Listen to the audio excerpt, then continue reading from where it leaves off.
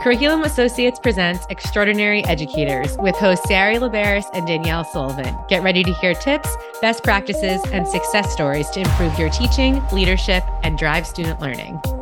We're here for you.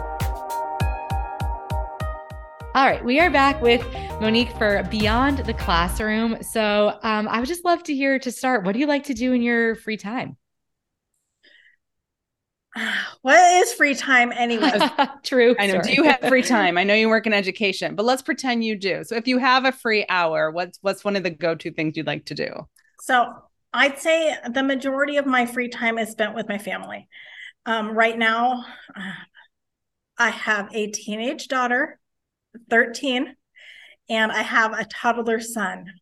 So I have a 2.5-year-old and a 13-year-old, and I have a husband, and we spend a lot of time together. It's really hard to not spend time apart because of the age gaps between the kids. But my daughter and I really love reading. So when we had COVID, and we were all at home for a while, she would listen to her books on tape, essentially, and just listening to her stories and thinking, that's really interesting. And then she would I'd say, oh, can you pause that? I missed something.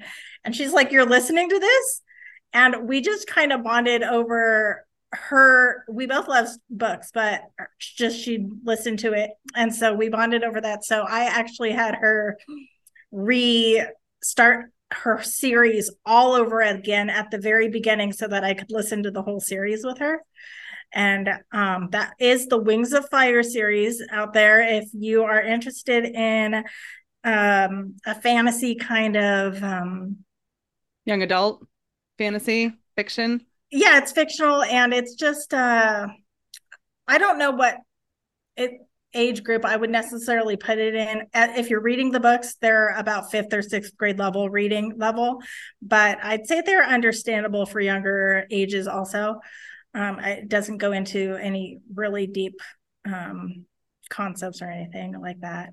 But so you have a mother-daughter book club, which is so cool. So when you say, what do you do in your spare time? Oh, my daughter and I, just teenage daughter, which I was a teenage girl too. I mean, it's very difficult to want to do anything when you're 13. So the fact that you are having a audiobook club with your daughter, I think that's amazing. Thank you. And then aside from that, there's a whole lot of running that takes place at my house, and I'm trying to start dance party as an official family event that takes place every week, because it's something my daughter and I used to do when she was younger, and it kind of has been rare, but not often. And my son loves to dance. So I'd say dance party is our next, achievement that we're going to make happen. I'm going to schedule it in. It's going to happen, and dance party is going to be our thing. I love that. That's so fun. There's nothing a good dance party can't fix, right? I feel like whenever I have a almost 3-year-old, whenever she's like, in a mood or something and the baby's fussing, we always just turn on music and try to dance it out. It really helps. So I love that for you and your family. That's awesome. It doesn't just help with 2 and 2.5-year-olds. It helps with adults too. So that too. I just think all of us, anyone listening, I think just turn on some music and have a dance party in your car. If you're riding your bike, however you're listening to this, let's all just dance a little bit more in life. Yes. Those are great, Monica. Thank you. And if you're thinking also that you don't really have enough free time, dancing is one of those things that you can do even when you're doing other things. Also, that exercise that we're never getting. So that's kind of where I'm putting it in, is I never have enough time to exercise, but I do have enough time to do dance party. Yeah. Who needs to go to Zumba when you can have a dance party in your living room? Exactly. So true.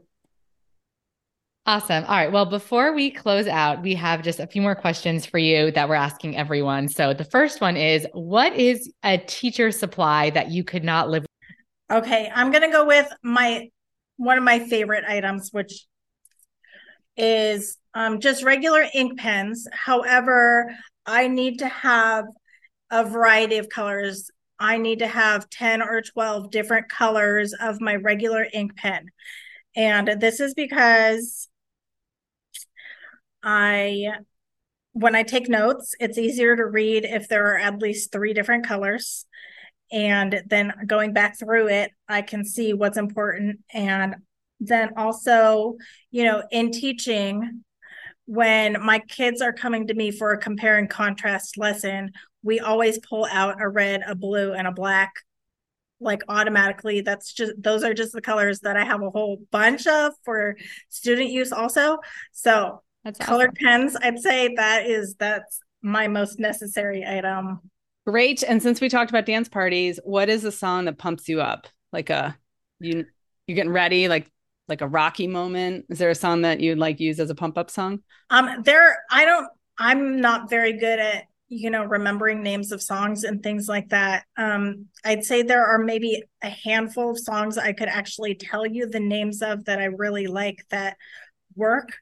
And one of them I don't know the name of. There's a Bruno Mars song where he talks about 3, 2, 1, 1, 2, 3. Don't believe me, just watch. Oh, that one. No, it's more sensitive than that one. It's Count on Me. Yeah, that one. There you go. Perfect. Count on Me. That's a good one. Google gets all the credit there, not me. But that's great. I'll have to download it. And then I think Moni. Oh yes, David Bowie. I'm a little It's not David Bowie. More like I'm Ice Baby kind of. What, Monique? All right, stop. Collaborate and listen. Monique's here. You better pay attention. Thank you so much. It's been really wonderful. And that's not David Bowie for the record. It is. We'll find Moni. Oh my God, I will edit this out. It's gonna drive me crazy. Who sings that? Come on, Google it. Billy Idol. Thank you, Billy Idol. Oh, he's got the like punk rock 80s vibe. Okay. Anyway, thank you so much. That was a lot of fun. Monique, Ross, have a wonderful rest of your day. Congrats again on being an extraordinary educator, and we appreciate you. That's it for today's episode of the Extraordinary Educators Podcast. Please leave us a review where you listen to podcasts, as it really helps us reach more educators like you. Follow us on Twitter at Curriculum Assoc and on Instagram at MyIReady. If you have feedback, a topic of interest, want to be a guest, or have a question, email extraordinaryeducators@cainc.com. This is about you. We're here for you. So until we meet again, be you, be true, be extraordinary. The Extraordinary Educators Podcast is produced by Curriculum Associates. Editing by Danielle Sullivan. Social media by @CityHannon. Guest booking by Sari Liberis. Music by Mark Bernstein. This podcast is copyrighted material and intellectual property of Curriculum Associates. Be sure to follow us on Twitter at Curriculum Assoc and on Instagram at MyIReady, and send your emails to extraordinaryeducators@cainc.com.